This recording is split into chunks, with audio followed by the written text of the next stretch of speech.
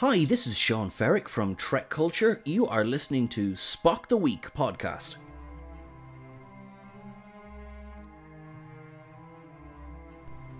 Welcome to Spock the Week, the show where two pals attempt to talk about Star Trek.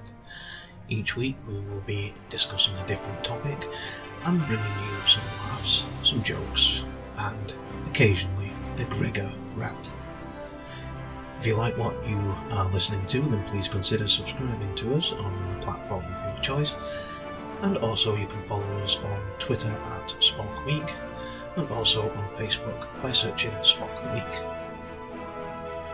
If you like what you are listening to as well, you can support the show by visiting buymeacoffee.com/Spock the Week pod. So without further ado, let's get into this week's episode. Welcome back, guys, to another episode of Spock the Week. As always, I am joined by my co-host Gregor Cameron. Evening. As you all know, I am the Alba Android.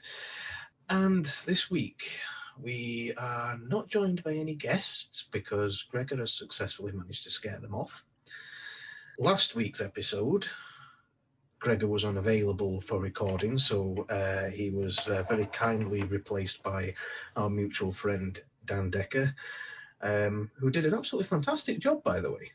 He even did a really good impression of you, Gregor. I was impressed. I thought you were in the room for a second. Yeah, he did. Oh, really? Yeah, he did. He did a really good impression of you. You've kept that quiet until now. Well, I wanted to surprise you. I didn't want you to get any ideas that I was trying to replace. I'll have to be looking into this. Unauthorised impersonations are not welcome. Oh, Dan Decker, he's coming for you, boy. He's coming for you. Well, so yeah, it's just me and Gregor this week. So we were struggling and scratching our heads to find out what we were going to talk about. So we just decided to roll with it and see what happens and just have a general discussion about Star Trek and what we've been up to and such like. So I'll kick this off this week with the fact that when I am now re-watching TOS, or completely watching TOS, probably some episodes for the first time. And I'm doing this in a rather sort of cheeky way by force-feeding my son Star Trek while putting him to his bed on an evening. We sit and watch TV for a little bit before he goes to his bed. So I've decided to start watching the original series with him, and it's had some mixed results. I mean, let's just put things into perspective at the moment. He is only 2 years old, so he won't be taking any of the stories in. He won't be understanding what's going off. All he will see is what's going off on the screen. But I've had some mixed results with him. There are some episodes where he's actually paid full attention to the screen. Some episodes where he's not even bothered, and then there's an occasional episode where he starts to watch it and then falls asleep. At the moment, I've got as far as iMud, and so you're not that far in. Not that far in at the moment, yeah. But I've started to watch the Next Again episode, which I can't remember off the top of my head the name of. But he wasn't, on that particular evening, he wasn't interested at all. He just was not interested in the TV, so it was switched off. So I haven't got around to watching that particular episode. I just think it's episode 9. So what do you think it is about the episodes that is catching his interest? Is it the primary colours? I would say so. Yeah, I would say so. In terms of its look, it can be a bit Teletubby-like in its look with all the primary colours. And I think that's kind of... It was one of the first colour TV programmes, so they really went for it with the bold colours, not just in the uniforms, but when they went down to planets and the map paintings that were doing of the planets with all different kinds of skies. Really went for it on the colours. Yeah, and I think that's one of the reasons why I decided to go for TOS as a watch through with him, because of that attention. Because I remember growing up... I think TOS was a lot in common with Discovery. Oh, okay. Yep. Show you're working out. Yeah. Well, in that for me, the first season of TOS is the best one, and Okay. Discovery, the first season, was the best one. And by the time you get to season 3 of TOS, there's a couple of gems in there, but it's largely shit. And Discovery is just largely shit in the third season. And I've only watched 2 episodes of the third season. So people are welcome to have a go at me for calling it shit when I've only seen 2 episodes, but that was all I had to see. Well, fair enough. And at the end of the day, Gregor, you are entitled to your opinion, and that's fair enough. You know, not going to argue with that. You're not going to tell me I'm wrong, but you're not going to tell me I'm right either. So, but yeah, so let's. Just my theory. No, like I say, you are perfectly entitled to say that. I mean, at the end of the day, we shouldn't be in any position where we stop people from disliking a show. We don't, you don't have to explain to anybody why you don't like the show. If you don't like it, you don't like it. So, and it should be a case of, all right, you don't like it, fair enough, we'll move on. Unless you're a co-host on Spock the Week, and then it constantly gets brought up to wind him up. But so did you? Because the next episode after Much Women is what our little girls made of. So did you watch it? No, like I say, you haven't watched it. I haven't watched that one yet because, like I say, like all good 2-year-old children, he is unpredictable, so it doesn't have the same bedtime every night. So unfortunately, on that night, it was a case of TV off and back to the old traditional way of going to bed. But like I say, the last full episode watched through was iMud, which I found a little, even for TOS, a little strange. Not in a bad way, because I thought that the miming and the acting within acting from Spock and McCoy and Kirk, when they were sort of trying to confuse the androids, I found that rather entertaining. I think that was beautiful.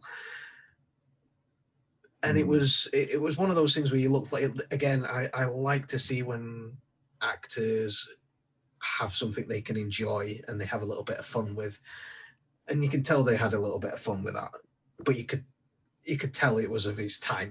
It's one of those episodes where it is very dated, very, very dated.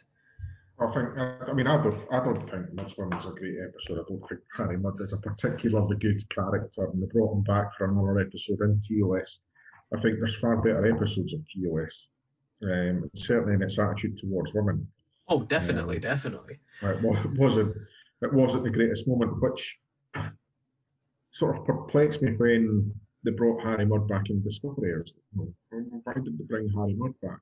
Of all the people they could have brought back, they could have brought many people back. Oh yeah, I mean, but the thing is, what I will say about that particular instance is, having watched the original series Harry Mudd, which, to be fair, like I say, you don't agree, you don't think he's one of the best characters, and to be fair, I don't dislike the character, but I wouldn't say he was one of the best. But having said that, you'll have to forgive me because I'm useless with names here, but the actor that played him, I think, did a really good job of it, I think. And one thing I will say is that, yes, they brought him back in Discovery, but Rainn Wilson really did do I think, a good job of capturing the personality of Mudd. Now, he didn't, like I say, copy the original, but he took the personality and the attitude and all the other demographics of that character and made it his own, and I think it worked. Did they need to do it? Nah, not really. I mean, it's not the same. The Harry Mudd in Discovery is a different kettle of fish altogether, because he's actually quite intelligent and competent. And that came back to haunt them when they brought him back for Music to Make the Sanest Man Go Mad, where the ending was just an absolute cop out on that episode, but that's a whole different podcast in itself. Whereas, the Harry Mudd in the original series was just a buffoon, basically, and nothing menacing about him at all. I do think that the Harry Mudd character was a missed opportunity. Both in the original series and when they brought him back for Discovery. Now, one thing I will say as well, having watched both, that they did go through canon when it came to Harry Mudd's wife, Stella. Because as we know when watching I, Mudd, he is running away from Stella, his, in the original series, wife. In Discovery, he didn't get married to Stella until after he was handed back over at the end of, as you said, a cop-out. So, in respect, they did look and they did follow some form of canon, they looked at what had gone before them. Probably one of the few times they actually did, but they did. But that's one of the problems with setting the show 10 years before the original series and then introducing characters from the original series, and they restricted themselves. And this is, and I am not going to blame Kurtzman for that, because that falls squarely at the foot of Brian Fuller. That was his idea. Mm-hmm. So that he gets the blame for that one, not Kurtzman. So, first and foremost, two of my favourite episodes was the Galileo 7 and Doomsday. The Doomsday Machine. Yeah. I don't know whether that ties in with what is commonly believed to be the best episodes or not. I don't know whether that corresponds or not. Well, certainly, Galileo 7 is one of my favourites, but I'm disappointed that you haven't got as far as What Our Little Girls Made Of. Because that is the episode that features the Kirk dildo. Oh, okay. So, for those the legendary Kirk dildo. For those listening at home, Gregor has just shown me a screenshot of Kirk's dildo. Yeah. It's well known that that is Kirk's dildo. It's even got its own Twitter account, I think, at Kirk's dildo, I believe it's called. Yes, and I have had a couple of retweets from that particular account as well, so I've not seen anything of it for a little while, but I don't know what the script is with that. But yeah, like I say, so far, so I will say this, I am actually enjoying watching through. I mean, we're not talking about individual episodes here, but we're talking about the whole experience of watching through. And it is quite interesting and enjoyable to watch the characters, to watch Kirk, Spock, and McCoy, that little holy trinity of friendship and banter and stuff like that. I mean, one thing I will say, though, in I, Mudd, and is I cannot get over Chekhov's hair. He's not in I, Mudd. He's in Mudd's Women, but he's not in I, Mudd. Sorry, Mudd's Women, sorry, and it was Doomsday. Sorry, Cat's Paw, Doomsday. Cat's Paw, that's what I was thinking. Paw. That's what I was thinking. Oh, Cat's Paw. Ooh. Not great. Not great. In fact, you and I... That is so dated. You and I could go to the pub, drink 12 pints of lager each, strong lager, and then come up with a better episode ourselves. I have to say, even by TOS standards, that episode was... I mean, where were they going with it? Where were they going with it? Well, I mean, it was meant to be a Halloween special. You know, they love their Halloween in America, and they love their big Halloween specials and their Christmas specials. So that's, that's what it's for. But pretty poor. Even by 1960s, 70s, 80s television standards, Yes, it's cheesy as. And don't get me wrong, I love a good bit of cheese. I mean, we all know that there are episodes that are so bad they're good, and one of our favourite bones is the Threshold, for example. Don't slag Threshold. I'm not slagging it, mate. I'm just classic. saying it's quality cheese. It's like the brie of the. And what's that DS9 episode that we they got that bloody Move Along Home? Yeah. Oh God, I've got that bloody song stuck in my head now. Yeah. It's there. That's not going anywhere. Yeah. I've got to sing it to you. Oh no. I'm rain, count to breathe. I'm rain. Oh. Honestly, so there boy. You go. Honestly, boy.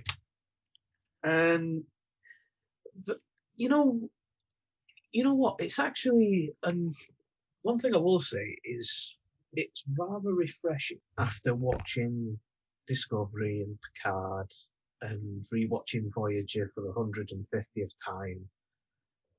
It's quite refreshing to go back to where it all started and watch. And when you put it into perspective, you watch something that didn't really get off the ground initially. It was only 3 seasons. It wasn't until when was the first convention? It was in the reruns. It was in the reruns, wasn't it? Yeah. It was... Right before the show.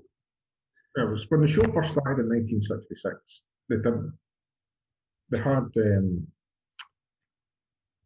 They had viewing figures, but they didn't have the Nielsen figures as we would count them today. But it was about the time the show ended, or around about the time that they were starting to syndicate it around. That means nothing to UK fans, what syndicated TV is. It probably means nothing to American fans anymore, so I don't think it's the kind of thing that they do. But they have a lot more localised TV in America. So a network would produce your show and then sell it to the different networks or syndicate it. And that's how Star Trek worked, I believe. Any Americans listening, feel free to correct me, but it's a completely foreign concept to us here in the UK in our one time zone. And it was when it went into syndication, they were getting much more data about the demographics of who was listening. So it was beyond who, the actual viewing figures. It was, okay, well, we've got a really high following here in, 18 to 25-year-olds and that sort of thing. And that then had the knock-on effect that the local stations could then target the advertising and produce more advertising revenue the more they repeated the show, and that's why it became such a big success in the reruns, or part of why it became a big success in the rerun. But in terms of quality, I mean, we've discussed this before. It's not my favourite series, but I do acknowledge that it is the source of everything. Hand on heart, of the 79 episodes, I'd say 25 to 30 are what I would call proper Star Trek. Some episodes are a little bit limited because of the budget of the show at the time. There was too many shows for my liking that took place on what looked like Earth in the 1930s, or what looked like Earth during the Roman times. Or they used that quite a lot, because obviously they were just wanting to use the sets that were around. I was going to say, is that just because there was just happened to be Ben-Hur filming 2 studios down, and they thought, I will use that, Yeah, that's what happened there. I think, to me, all the very best episodes, or the majority of them, happen in space. Funnily enough, I think let that be your last battlefield predominantly happens in space. It's the one with the Romulans. The ones with the Romulans, where Mark Leonard plays the Romulan for the first time. It's in season 1. I'm going to have to look the answer up because I'm annoyed that I can't remember the.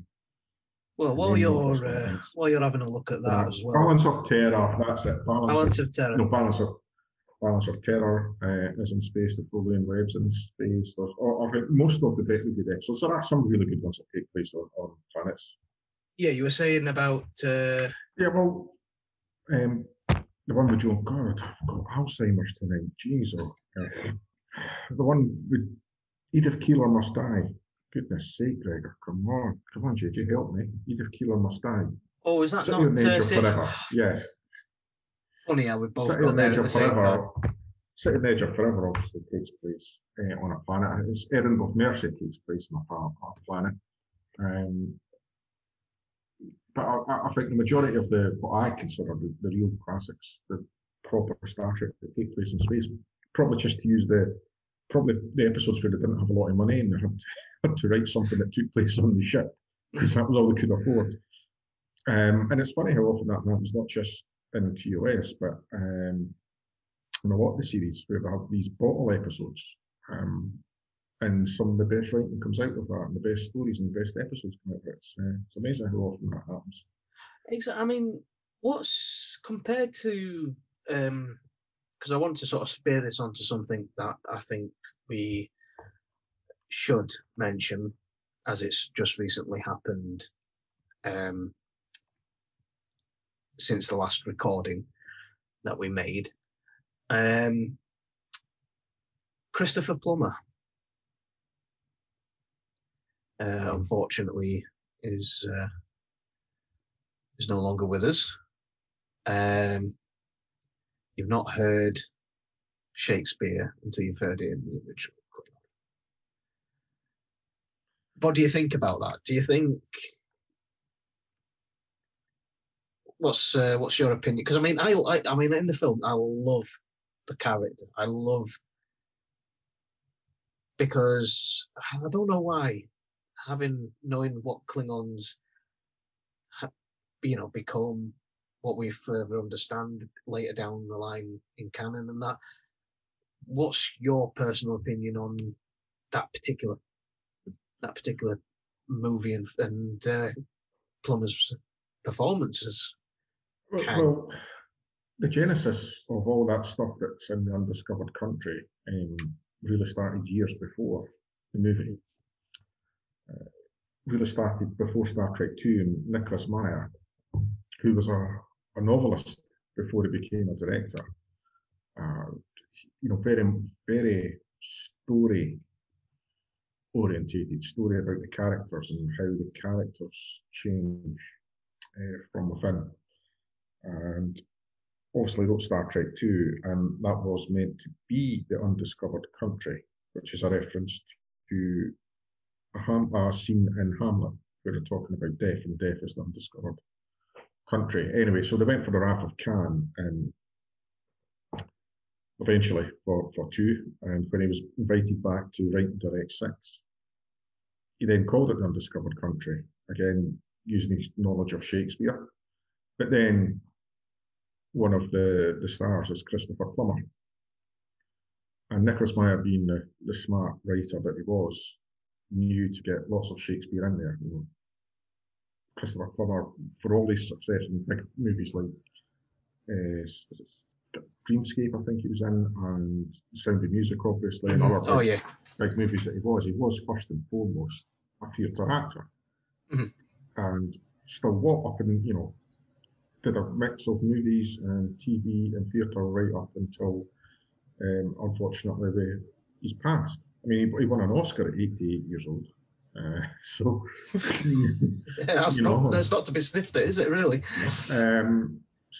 So, and then because of the story of 6 that Nicholas Meyer wrote, the parable on the fall of the Soviet Empire and Hamlet and aging and dying of aging and eventual death of the crew, because they were sailing off into the sunset to never make it again. He introduced all these Hamlet quotes into it and had a bit of fun with it by saying that Hamlet was Klingon.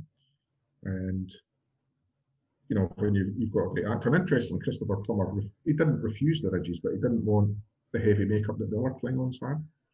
And he wasn't the only Shakespearean actor there, because David Warner, who played Chancellor Gorkron, was a classic Royal Shakespeare actor as well. Been a member of the Royal Shakespeare Company for many years. That's something that Star Trek's had a lot of success with. I think with casting its actors is people who have stage experience, and particularly Shakespearean. I mean, you just got to look at Patrick Stewart, for example. And then you've got Kate Mulgrew, who was a Broadway stage actor as well as TV and other things as well. But there always seems to be this connection between the stage and Star Trek. And is that because there's a particular sort of way of telling the story, or is it just by chance that every really good character and actor that's ever been in Star Trek just happens to follow that particular demographic? Yeah, I mean, well, I'd be reluctant to use the term jobbing actors for a lot of the people that have had that career path to Star Trek. But, one that you missed out was Armin Shimmerman, who not only was a Shakespearean actor, but actually, isn't he a professor? Because he teaches Shakespeare. I believe he is. We would have to ask our... he must have some sort of PhD in English literature or something like that to do what he does now for a living. But he's certainly a trained Shakespearean actor and has acted a lot of Shakespeare. In fact, there was even one episode of The West Wing where it was a Shakespeare-type play, and they actually got Armin Shimmerman in to play it. I think he was a lot more than just going on and reading his lines. I think he was there consulting on that episode about how it should look, etc. as well. If you're listening, Armin, feel free to correct me. And I think there's a tragic Shakespearean quality to a lot of the characters that come in to Star Trek. John Delancey would also fall into that that category of trained stage actor, professional stage actor. And you do get that a lot with Q, because that character is very stage. Q thinks he's a hero in his own mind, and Hamlet was a hero in his own mind, and this is the thing with anti-heroes, or your chief protagonist, and he shows that every good villain thinks he's the hero of his own story, and doesn't happen often enough that you get the meat and the bones of a villain. I know you're watching Deep Space Nine with me now, but we haven't got to the really juicy bits where we see the real epic Shakespearean story of Cardassians and Jeffrey Combs' character Ray Yun, the Vorta, and see, there's on that particular subject of Deep Space Nine. I am really wanting to get a wriggle on with watching that, because there's a gentleman that I follow on TikTok, and he's on a new number of occasions done recitals or lip syncs recitals of Sisko monologues or epic moments from and just listening to these snippets of Sisko's dramatic, and it's obviously I don't know a lot about it, but it's obviously coming from the Dominion Wars and that stage of Deep Space Nine, which we are a little fair bit away from getting to. But just listening to these sound clips, it's really whetting my appetite for what's coming, what I'm going to, get to. Because I'm like, okay, this is just sound I'm listening to, but I want to see what this actually looks like. I want to see what this feels like, and get that. And obviously you only really get the sense of the emotion and the passion and everything else that's in that scene by knowing what's gone before, because you said it yourself. Deep Space Nine is good to watch, but you only really get the true moment, or the true feeling of the moment, knowing what's gone before. So it's like you could there are episodes where you can just go in and watch a random episode, but you wouldn't understand the reasoning.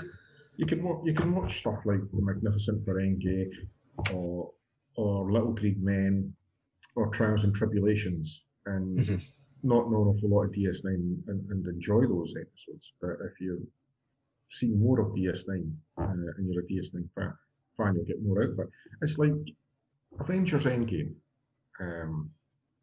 I know people that only really saw Infinity War and Endgame and said that they really liked it, and that puzzled me. Because there's a lot in that where you only really get if you've seen the other films. So, like, if you've seen Doctor Strange, if you've seen Black Panther, if you've seen, obviously, the Iron Man films and the previous Avengers films. It's a good film. Don't get me wrong, it's a good film. You can stand alone watch the film.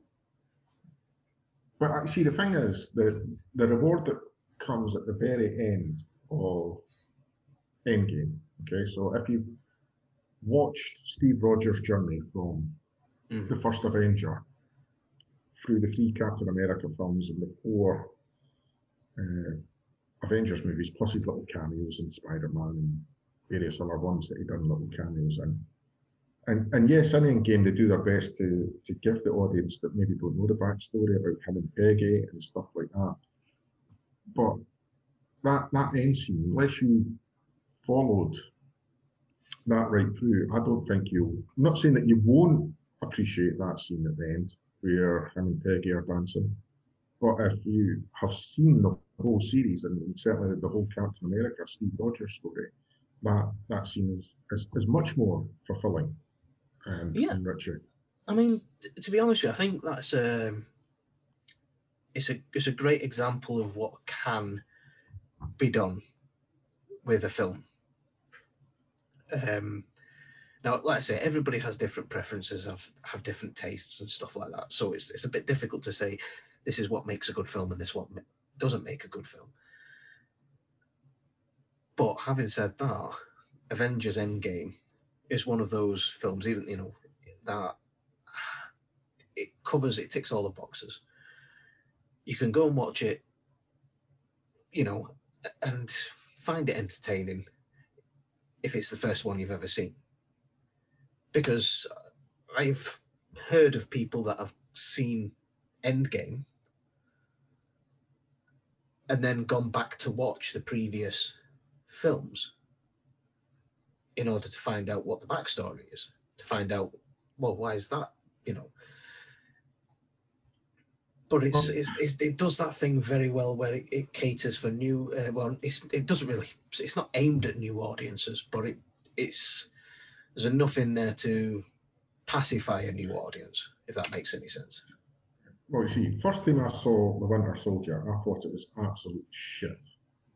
Now, it probably wasn't the best place to watch it, which was an overnight flight to Hanoi in Vietnam. So it probably wasn't the best viewing experience watching it on a plane.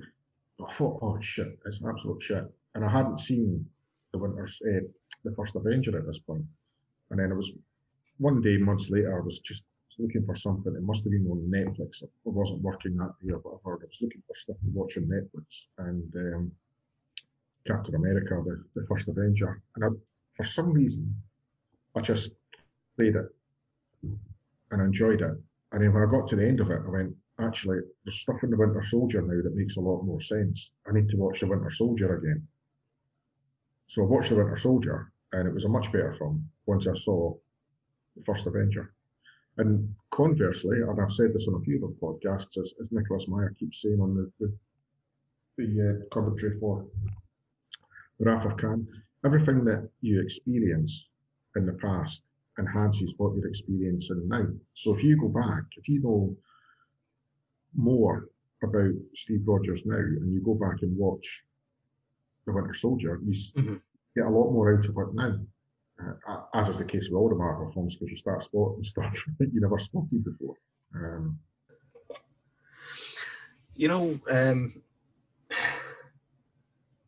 I was like, when you said to me, this is not the when you were saying you watched it on a flight to Hanoi,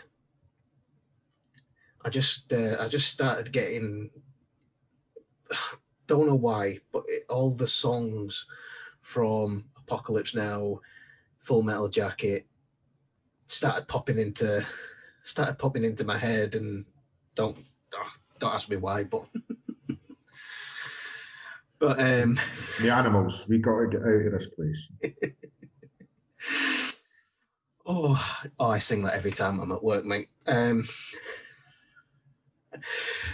But the thing is, I personally, when it comes to the films, I enjoy every single film. There are some that I'm talking about Star Trek. There are some that I will watch over and over and over again, and the Generations is one of them, and that gets a bit of a rap, I think. And we've talked in detail about the films in the past, so we'll not go into too much here. If you want to go back and listen to that episode, it's in the archive section of the Spot of the Week, so you can go back and listen to what we think. That's one of the films that I say I watch over and over again. But to be honest with you, I just watch it for that one scene. And I do this with a lot of films, but I watch it for that one scene where they're crashing into the planet, and there's Commander Data at Ops, swearing, "Oh shit," and there's just something about that character saying that line that just cheers me up. I can't think why. I can't put my finger on it. It's just one of those things where it just cheers me up. And I do this with a few other films as well. The other film that I watch for one line is, have you seen Rampage? No. It's actually not a bad film.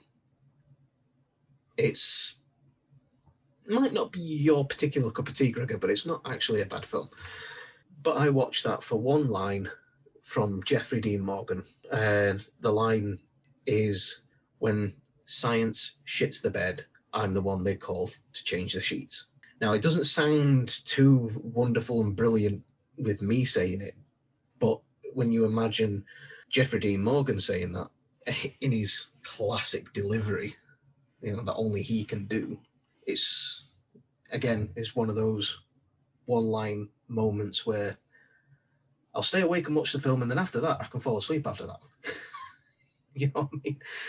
And there's a couple of other Star Trek films that do the same thing as well, but the main one, like I say, is Generations. Is there anything that you... See, I wouldn't care if they never made another Star Trek film. Really? Okay. Do you think Star Trek's had its time as a... Is that just a personal thing, or... I wouldn't care if they never made another episode of Star Trek. Ooh. We've already got 800. That's true. And That's 14 true. films. We don't need any more. However, if you are going to make it good.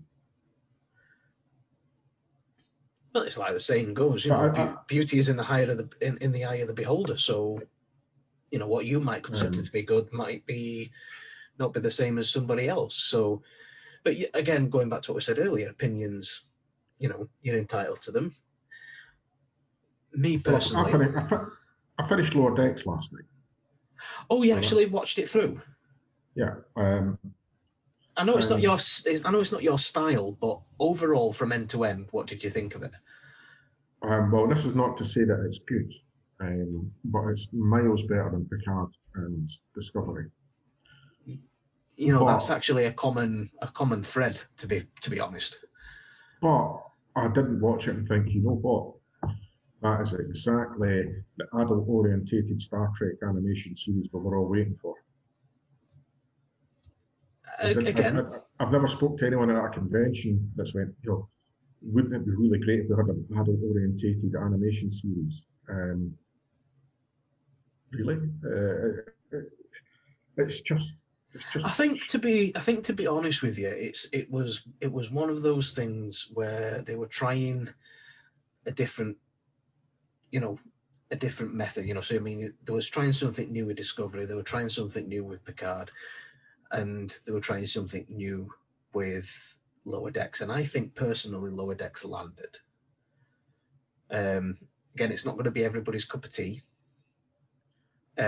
Personally, I think they did the references well. They did canon well.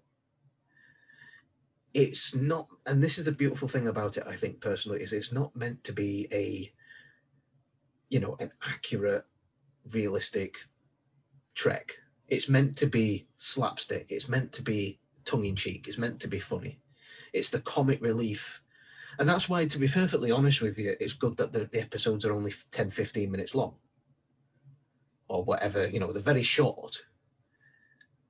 And I think that suits it perfectly, because I don't think it would have worked if they'd have done anything longer. It's satirical. It's Star Trek looking at itself and having a little chuckle. But when they did the references, they did them well. I think they did them sympathetically. One of my favourite moments, and you probably know where I'm going with this, is in the last episode. When we see this is where you chime in, Gregor, come on. I mean, the Titan. The Titan, Riker and Troy coming. Yes. Yeah. See, one of the problems I have with it, and it is one of the problems that I certainly have with Discovery, is the references. There's an awful lot of references to previous Star Trek. Why? I think it's just cheap. Star Trek fans, let's just keep mentioning Tribbles or mention the Doomsday Machine and just like at least a dozen references every episode that they had to previous Star Trek. No, standard 1, 2, 3. In Discovery, they have a lot of references as well, but they're euphemistically called Easter eggs in Discovery. I think that's the common term for it now. I think is Easter eggs. I think that's the. I don't remember that many Easter eggs in Voyager. I don't remember that many Easter eggs in Deep Space Nine. Certainly there would have been none in the Enterprise because it took place before the rest of them. So I don't remember those shows having to stand on the shoulders. I think it's a sign of modern television and film now that it's dropping references either in your face or subtly into new series and new films. I think it's just a done thing. Is it always necessary? I don't know.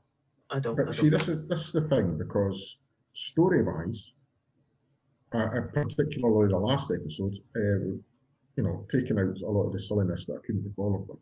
Mm-hmm. Some of the jokes land, some of them don't. Story-wise, that was a pure Star Trek story.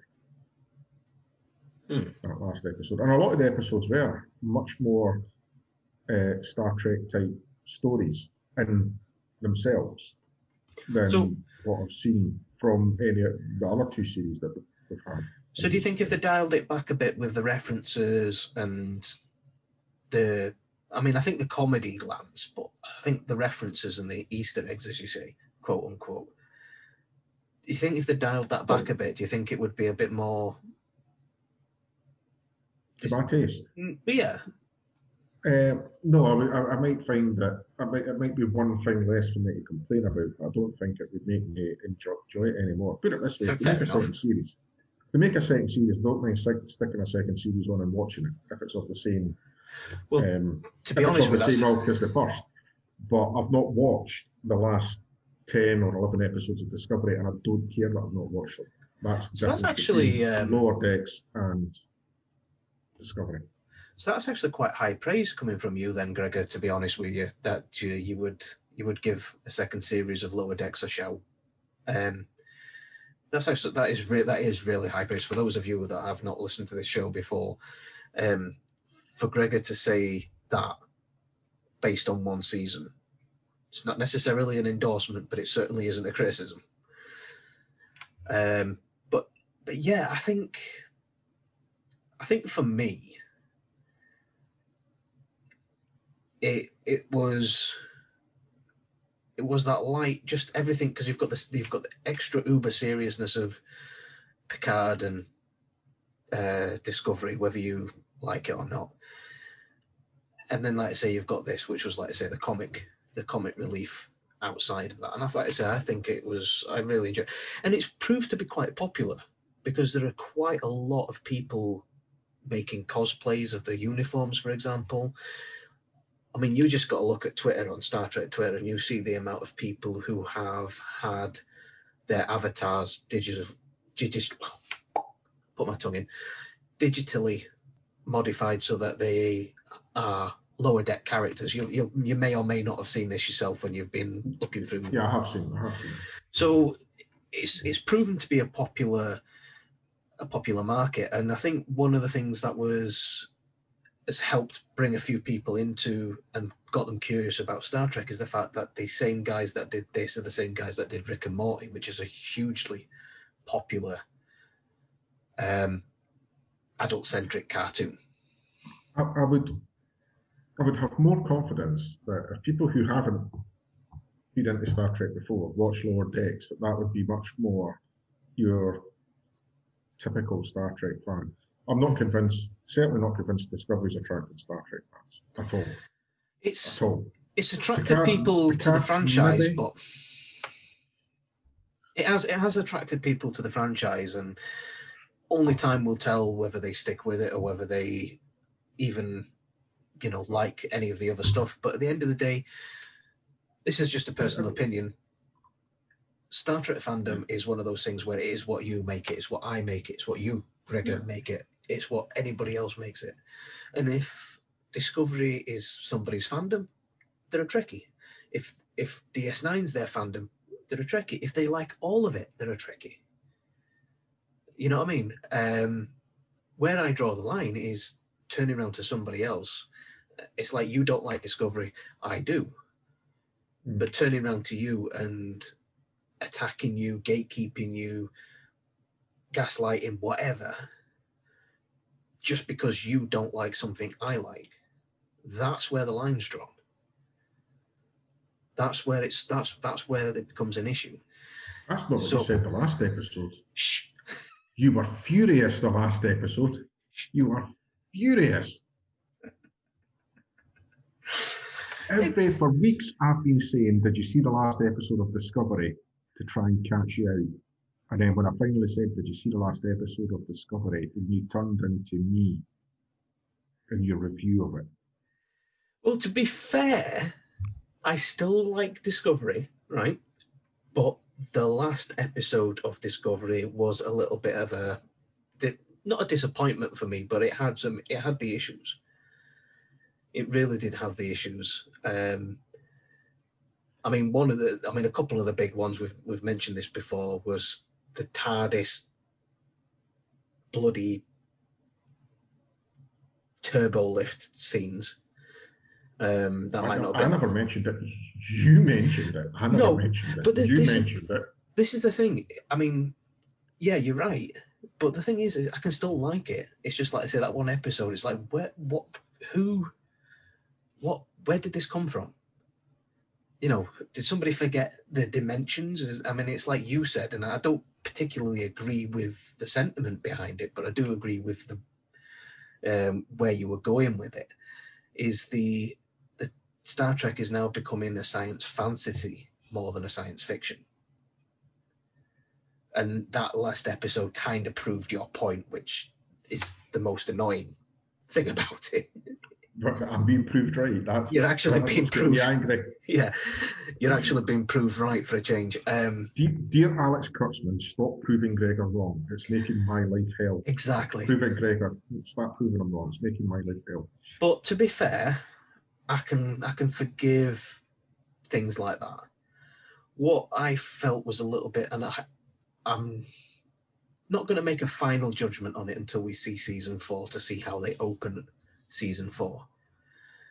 But I feel that in the last episode of season 3, Saru was I think he got disrespected a little bit in the last episode, because there was no ceremonial handing over of the captaincy from Saru to Burnham.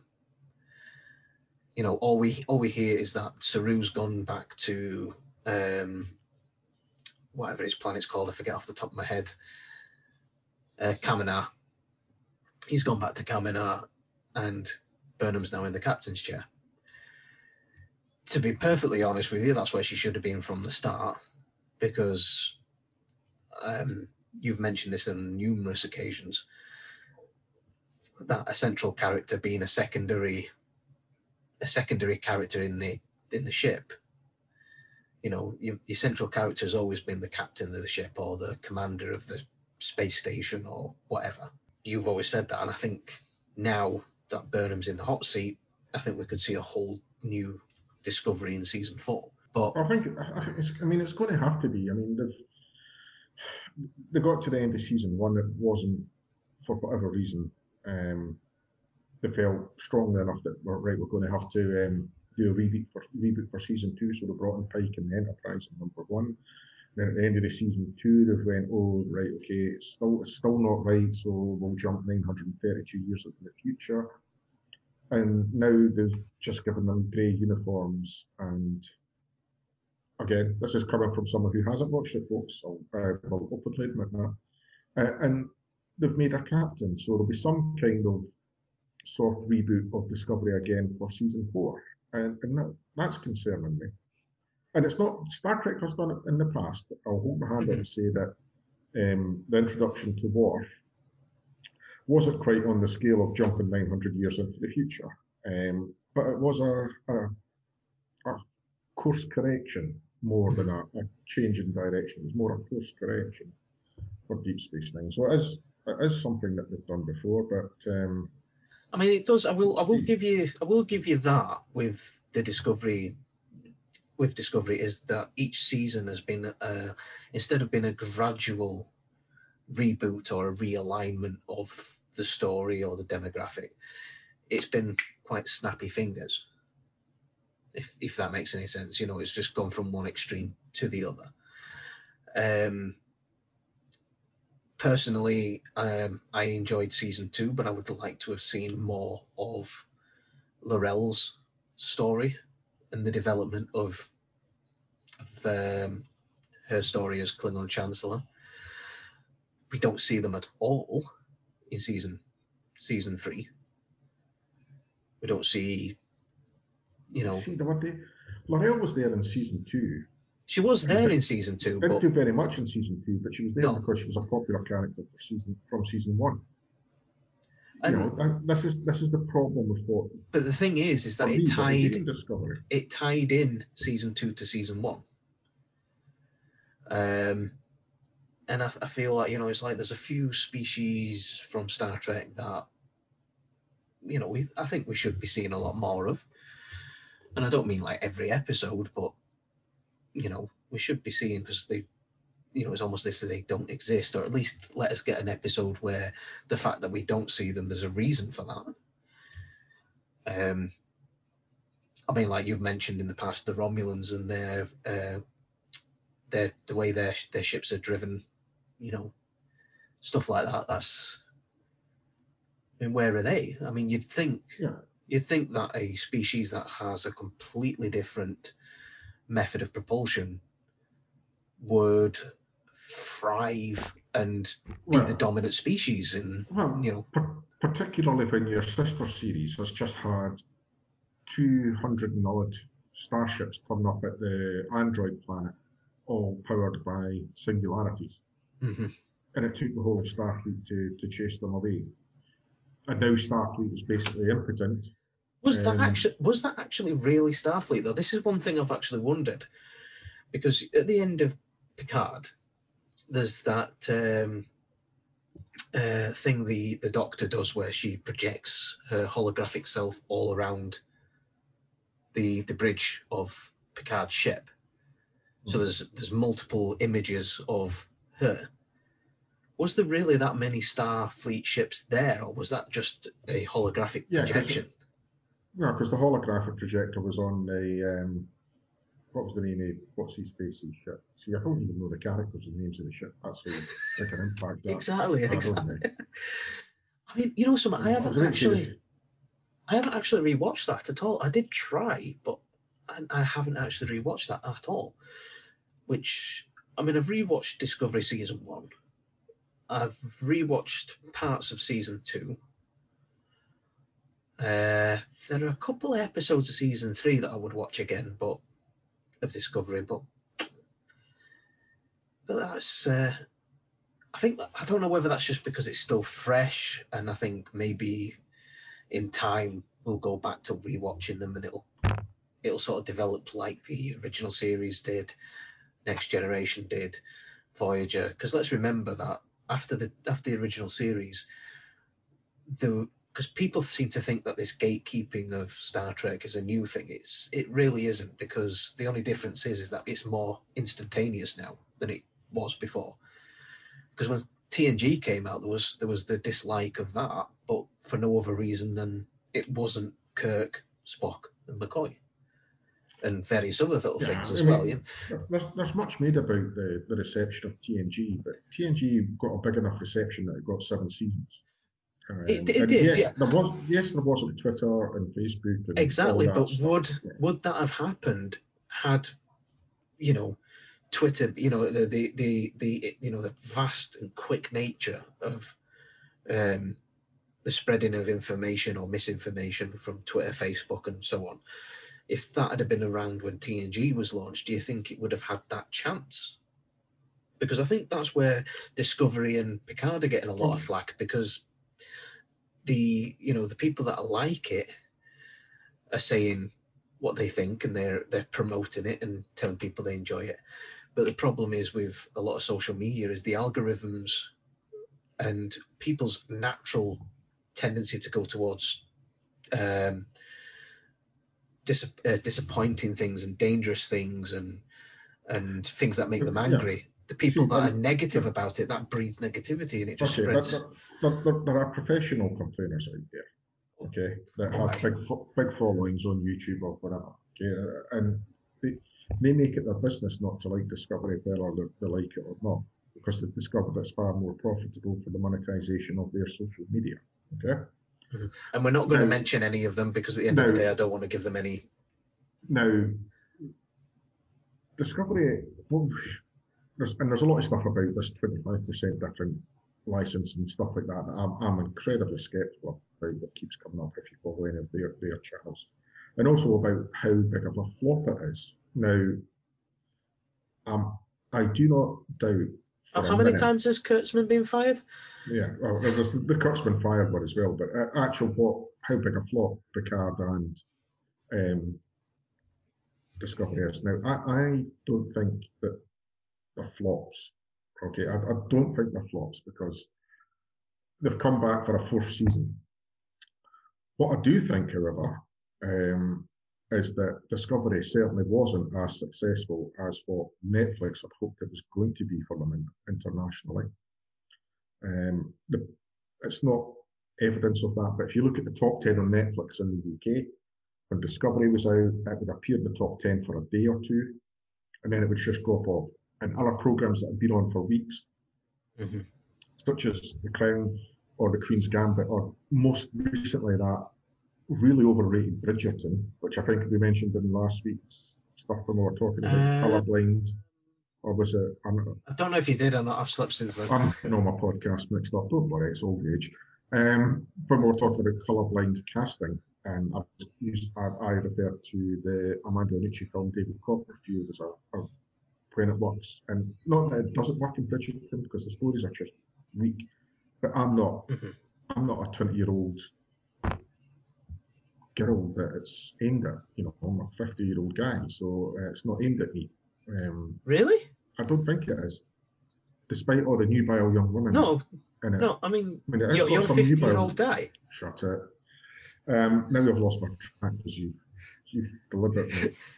So what we can say is that it's not.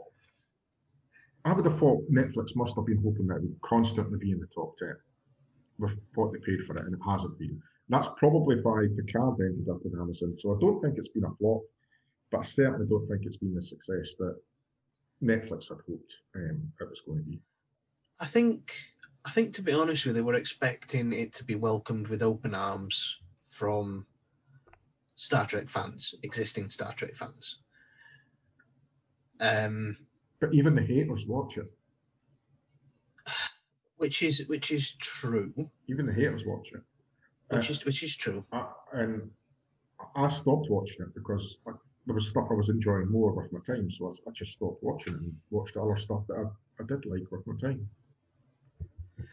But yeah, I think it's going to be interesting to see where they go with the Strange New Worlds. Now, I think, to be honest with you, I think that one will more than likely be available on Amazon or Netflix, but it'll be a paid availability. It won't be part of that subscription. It's more than likely going to be on the Paramount Plus when it launches worldwide, which I don't know if it has yet or if it's due to. I think it's meant to go live later this year. But I think that's what's going to happen going forward. So I think they're going to centralize everything with that. Still make it available for those outside, but again, I think it'd be like you pay like £4 or £5 a month or something like that to get, a series or something stupid like that. But it'd be like I say, that aside, it'd be interesting to see where they go with Strange New Worlds, because I think that's going to be the last and final opportunity for them for those that are not fans of Picard or Discovery, for them to redeem themselves a little bit, because I think it will make or break it, pure and simply because we already know that that Pike's timeline is predefined, right? So we know how long Ego is around for. We know what happens to him in the end. They've already established this in Discovery, because I think it was, if memory serves, was the episode, wasn't it? Yeah. Yeah. So they've already established what happens to Pike in Discovery. So it's not like they can use it's a parallel universe excuse, because it's already been made. Now, that's not to say that they won't go down that line, because it's a cheap shot they used in the Kelvin Timeline films. But the Kelvin Timeline films is a perfect example of how they had an opportunity with that and then went and completely stood on the shoulders of greatness again, rather than. So I'm a little bit sort of not worried but concerned about Strange New Worlds, because it has so much potential to be a really good TV show, but it also has the potential to spoil it as well if they don't do it right. And I think they will. I'm optimistically saying that they will make a good go of it. They will get it right. They will be sympathetic to it, and we'll get to see the story of Pike, something a lot of people often wonder, a lot of people are interested in. So we'll see what happens with that. So any final thoughts on this little train wreck of an episode we've just made? In terms of Star Trek going forward, obviously I'm not as excited for Strange New Worlds as I would have been once upon a time. It's 2021. I think Kurtzman's contract's up in 2023. Is he getting fired again, is he? Well, his contract, he got that 5-year deal from Les Moonves. He's got that, but with all the stuff that happened with Paramount and Viacom, even he's got a boss now when it comes to Star Trek. He's got Emma Watts, and she seems to, anything that was green light that she took over, she went, right, that's fine, that can go ahead, but she stopped everything else. So I think we will see Strange New Worlds. We ain't going to see Section 31. That's never happened. Never was happening. a lot of people, oh, that's Michelle out the programme and that's her off to, film Section 31. No, she's not. She's on the set of Avatar because she's got a contract for 5 Avatar films. That's why she's not in Discovery anymore. So there is no Section 31. So I think we'll get a season. We'll get another season of Picard. We'll get another season of Discovery. We'll get one season of Strange New Worlds. And I think Emma Watts is taking a bit of time out to decide where she wants the franchise to go because it's now her responsibility. I think to be honest with you, I think we could get a few seasons out of Strange New Worlds. Not before 2023. Oh, not before 23, but I think I'm talking about before Kirsten's contract's up. Oh, right, okay. Pay attention. So season 4 is being filmed of Discovery because if you were on the GalaxyCon at the weekend, Jonathan Frakes was talking about he was in Toronto last week directing an episode. So it's being filmed because Jonathan Frakes has said he's been filming it. So if anybody says it's not being filmed, they're talking shite. We'll set Frakes on you. Rid of it. And I'm worried about Strange New Worlds. I want it to be good, but I've just not seen the writing. Well, we shall. The only thing we can do is we can wait and see what happens, and give it a fair crack of the whip and see what happens. But yeah, I think unfortunately we have been at this for way too long. More unfortunate for me because I've been spending time with you. You love me, really.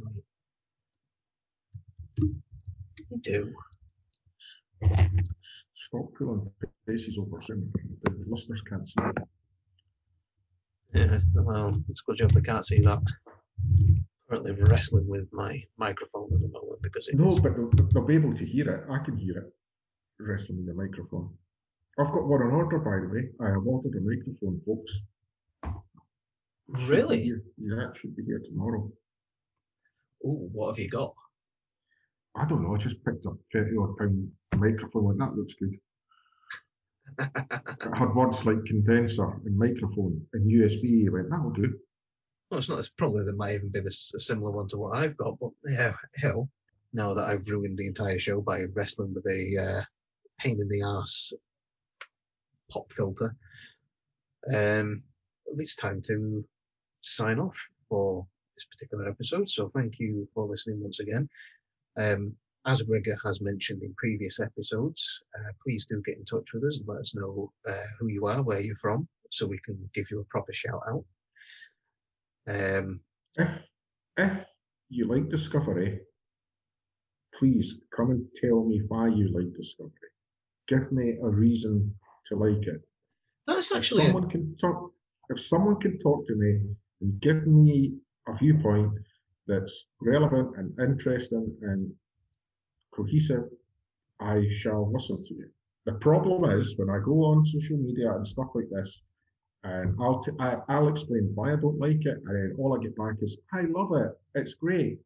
And why is it great? If you ask me why the Wrath of Khan's great, I can tell you for about 4 hours why the Wrath of Khan's great. So there's a challenge. I'll tell you what, there you go. To possibly our regular listeners, any new listeners out there or anything like that, there you go. The challenge has been, you have been called out. Let's change Gregor's mind. There you go. There's the challenge. Simple. You can either do it by contacting us on Twitter and trying to have your argument there, or you can come on to the show and we will discuss it live on air. It's up to you. You can get in touch with us. The contact details are in the show notes. So you can find me at Albandroid. You can find Gregor at Crabbit Ginger. You can also follow the show at at Spock Week, just Spock Week. And like I say, get in touch. If you want to say thank you or support the show in any way, you can do that by going to buymeacoffee.com/SpockTheWeekPod. And you can buy us a coffee or a beer. We've called it a beer because, we're really alcoholics. Don't give him money, Fox. He'll just spend it on beer. He won't spend it on coffee. He'll just spend it on beer. Yeah, beer is good. I'm like Bender off Futurama. I function off a beer. Not that shit that you've been drinking tonight that you've been holding up. That's not real beer. That's just rubbish. No, it's not. I will give you that. It's not real. It's one of those where it feels like it makes me feel like I'm having one, but I'm not actually having one. So I can work the next day, and it's only one, so it's barely even registered. So, on that final note, thank you for listening to us. We hope to see you again next week. We have literally no idea what we're doing next week because we haven't recorded it yet. So it's a surprise. We're going to talk about Kurtzman's latest sacking. Okay, and to be honest with you, Gregor, congratulations, because you have not attempted to date this podcast the entire show. Have we not? No, congratulations. And did you watch the Super Bowl last night? Damn. And on that note, guys, did you watch? Never mind the Super Bowl. What about the rugby? Oh, and another congratulations in order for that as well, by the way. Spot the Scotsman. So England got well humped. Oh, well yes. humped. Well deserved as well. Yeah. And Scotland have gone on to win the Six Nations. Well, we'll see. Wales at Murrayfield this Saturday. There we go. Just dated it twice in 30 seconds. Oh, right. Here's interesting then. As soon as you have dated this, so this will go out after, right? Let's have a little fun with this, right? Where do you think Scotland are going to come in the Six Nations? Do you think they're going to win it? I think they'll win the championship this year. Yeah. You think they're I don't know if they'll do the Grand Slam because going to Paris and winning is tough. And to go to Twickenham and Paris in the same year and win both is a tall order. And France looked pretty hot on this Saturday as well. So you think they'll struggle through it, but they will raise the trophy? Well, I think they'll beat Wales on Saturday, and I think they'll beat Ireland at home, and they'll beat Italy. So when this episode goes live, I will be on Twitter, and we will see if you've got this right. So on that note, guys, we'll leave that there. Live long and prosper, and we will see you again soon. Okay. Just okie dokie. You meant to say live long and prosper. Live long and prosper. Thank you. Infinite diversity and infinite combinations. Thank you for listening to Sparkler Week. Tune in next week for more Sparkler Week action and never miss an episode by subscribing to the podcast on the catcher that you are listening to us on. If you want to follow us on Twitter, then you can find us at Sparkler Week. Drop us a message, tell us how we're doing, or make a suggestion. We're welcome to all input from all our fans. So don't hesitate to get in touch and follow us on Twitter and on our Facebook page as well. Why not join us in 10 Forward if you like what we do and want to say thank you? The link for our Buy Me a Coffee page is in the show notes, so please check that out, and hopefully we'll see you there. If not, we will see you next week. Live long and prosper. It's up to you. As long as you come back next week and listen to us once again, we'll be happy to have you back. Live long and prosper. Cake is eternal.